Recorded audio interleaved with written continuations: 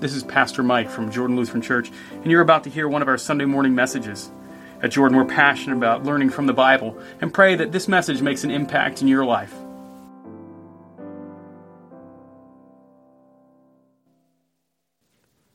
Grace, mercy, and peace to you from God our Father and Lord and Savior Jesus Christ.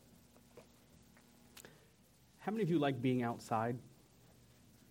How many of you think that this is kind of odd that Good Friday has you on great weather indoors?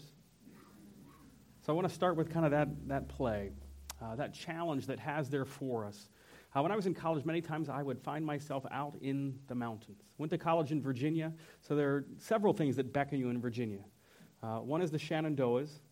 The other is the Blue Ridge Parkway. All these different things that just kind of drive you, that always want to have you sit there. So throughout the fall, every weekend, I would actually find myself there.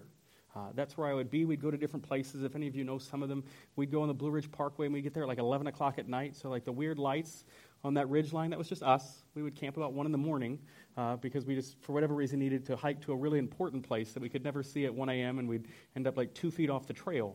We'd go to places like Big Schloss, which just means big castle in German, or Old Rag, and we'd head there. And one day I remember, as we were climbing up the mountain, it was a Saturday, and I turned to a friend of mine named Brian. I said, Brian, what are we doing? You know, kind of the question, we got this whole Saturday, it's gorgeous weather, what are we going to do? And he said, well, Mike, I've got my ropes with me, so we're going to go rappel off the rock face. I said, oh, okay, that's great. I knew nothing about ropes. I knew nothing about tying knots, but I knew Brian. And I knew that if I was with Brian and he was tying up knots, it'd be just fine. It didn't even cross my mind that putting myself into his hands, literally, I was putting my life in his hand. It didn't even cross my mind. I just knew that Brian said we were going to rappel off the mountain, so that's exactly what we were going to do. So the little 50-foot ledge, off we went, and we just launched ourselves off. Now, to scare some of you even more, anyone ever rock climb? They didn't have enough harnesses, so he made a harness out of just strapping as well and webbing. For those of you who've ever climbed, that adds a whole other layer to the excitement of how much trust I was putting in Brian and making a webbing harness. But I share with you in the sense that I put myself into his hands. And there's some great pictures of us off the ledge. There was a nice little overhang, so you see thousands of feet off, and there's this huge ledge that drops off. So I want to ask you, not have you hiked, not have you gone rappelling, but whose hands are you putting yourself into in many places in your life?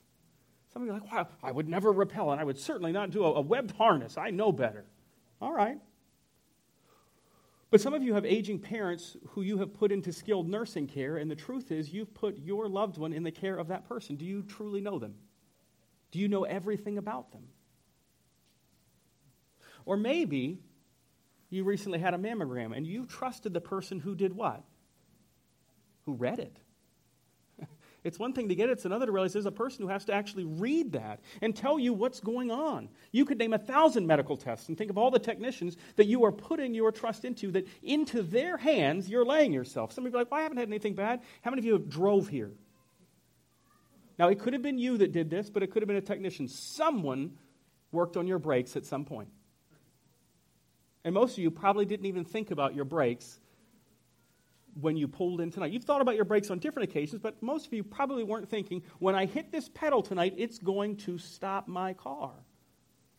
But that technician, you put their trust, or it was you. Some of you changed your own brakes. You know your own caliper. That's wonderful. But you were at least putting your trust in that. Or what about the service technician who checked that gas leak at your house, and they came to you and they said, it's all fixed.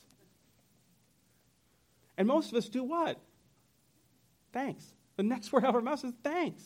But we put our trust in them to see where this is going. As you heard from Psalm 22, as you heard out of John 18 and 19, so much of the language that happens on Good Friday and throughout this Holy Week draws in different places from the Scriptures.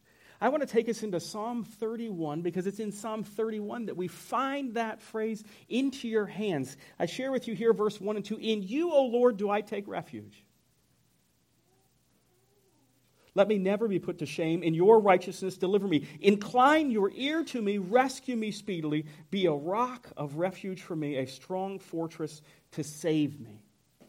Now, the psalmist is writing before Jesus is on the cross. He's writing about being a place of refuge, a solace in the middle of a storm, that you have a place that you can actually go to and be okay. Most of us have plans if there's a crisis. Towns have evacuation routes and different things, and most of us actually probably have never paid attention to them. Like if I were to poll most of you and to ask if there actually is a problem at Sharon Harris, where are you supposed to go? Most of you would just say, away. Yeah. It's funny, I watched a couple of you actually mouth that out. You're like, away. That's where we just go away.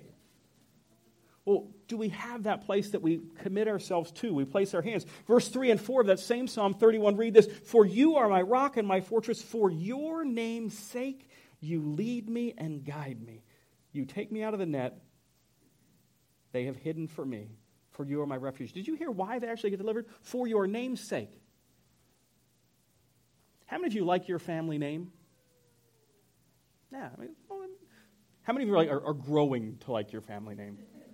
Some of you are like in a process. This is going to take a little time. Okay, that's fine. Some of you still adjusting to it. All right, I get that.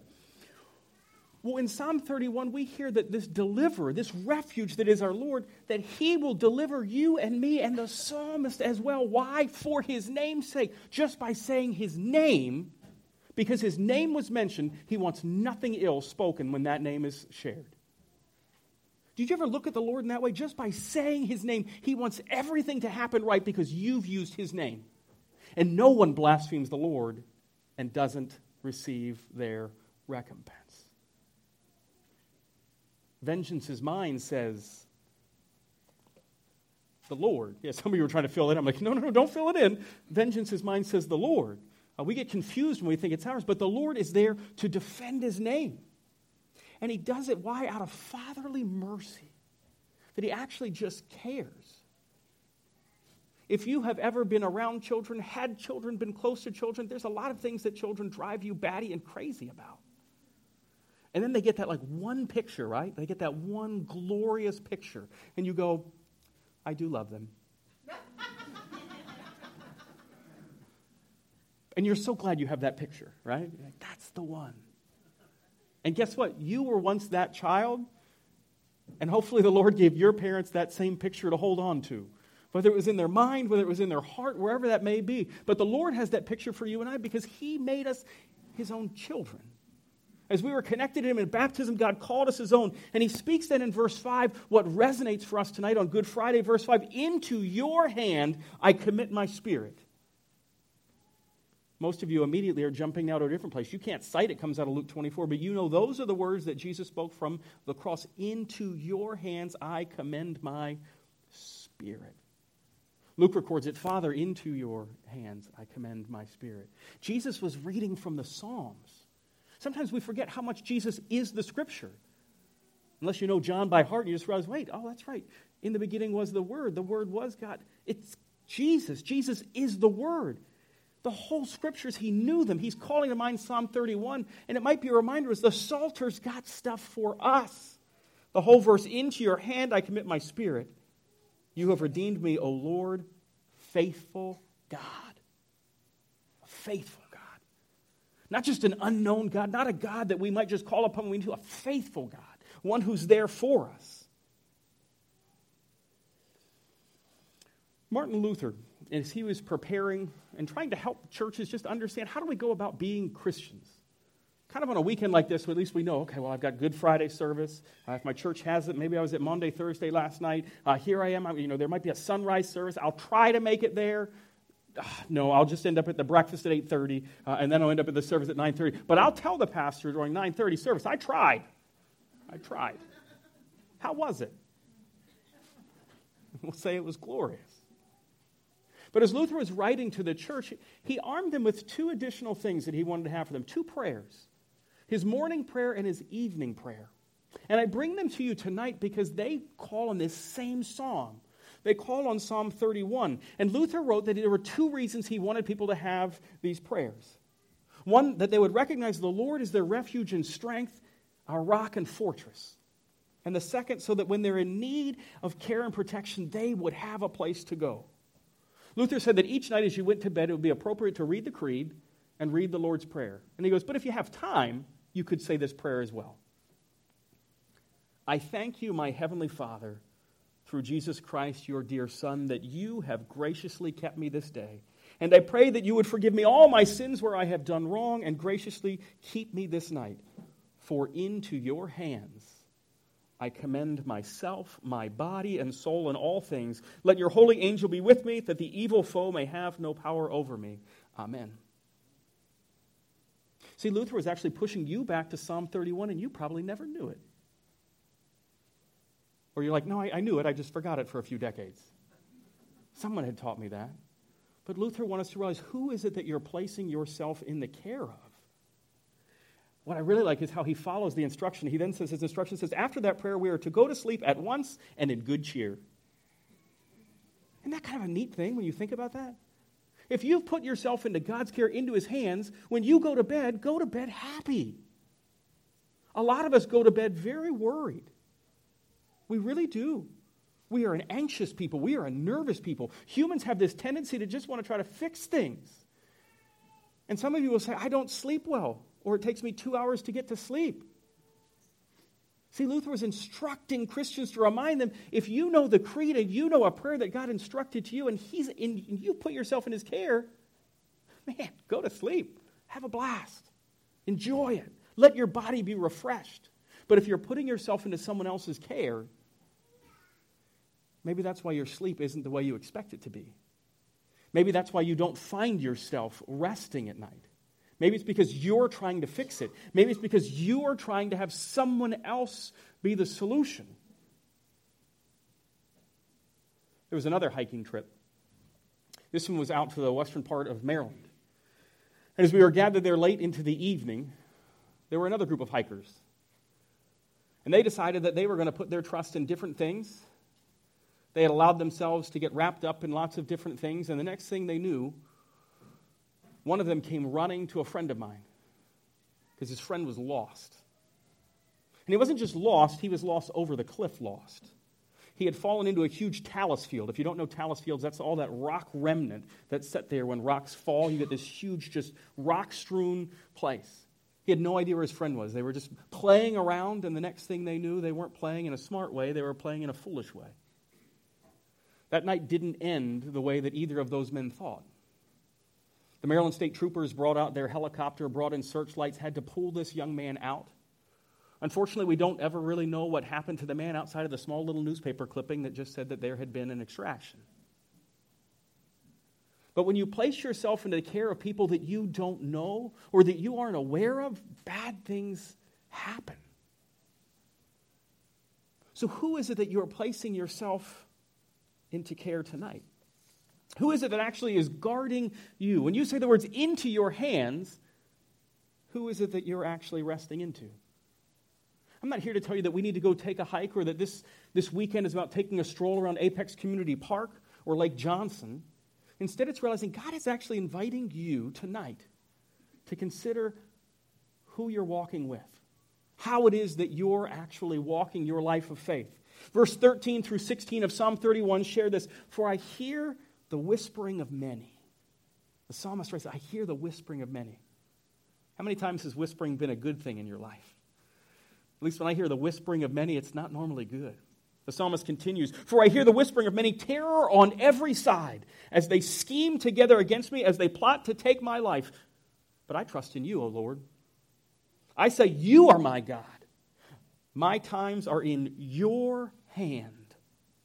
Rescue me from the hand of my enemies and from my persecutors. Make your face shine on your servant. Save me in your steadfast love.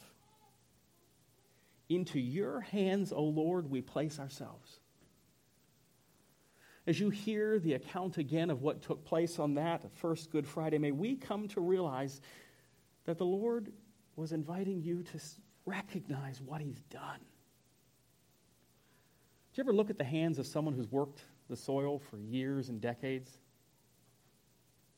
It's amazing. Sometimes we think of weathered as a bad thing. If you've ever seen someone's weathered hands, it's glorious. Someone who's worked so hard. Think of what it will be to actually witness our Lord's hands.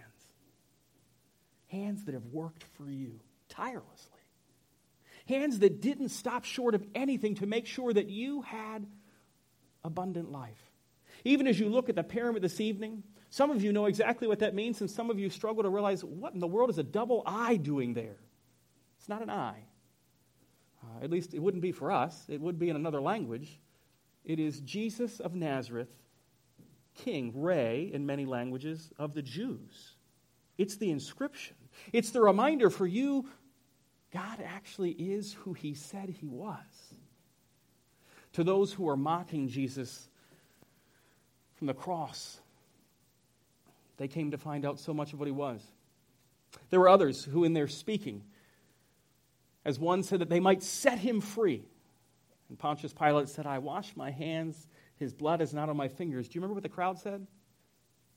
May his blood be on us and our children. Thanks be to God.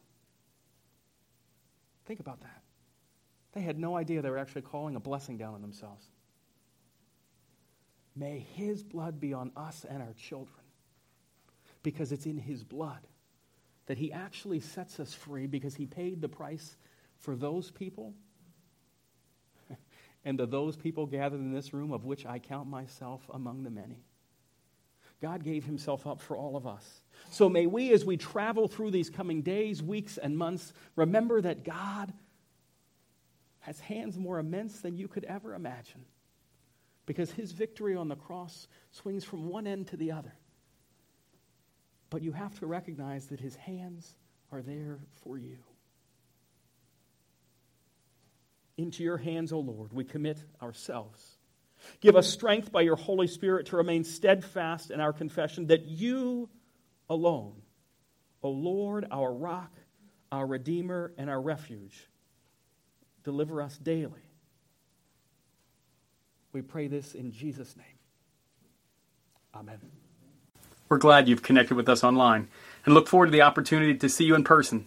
On behalf of everyone at Jordan, we hope you will join us as we gather in worship of our Savior, Jesus Christ, every Sunday morning at 9:30 at Beaver Creek Cinemas in the Peak of Good Living, Apex, North Carolina.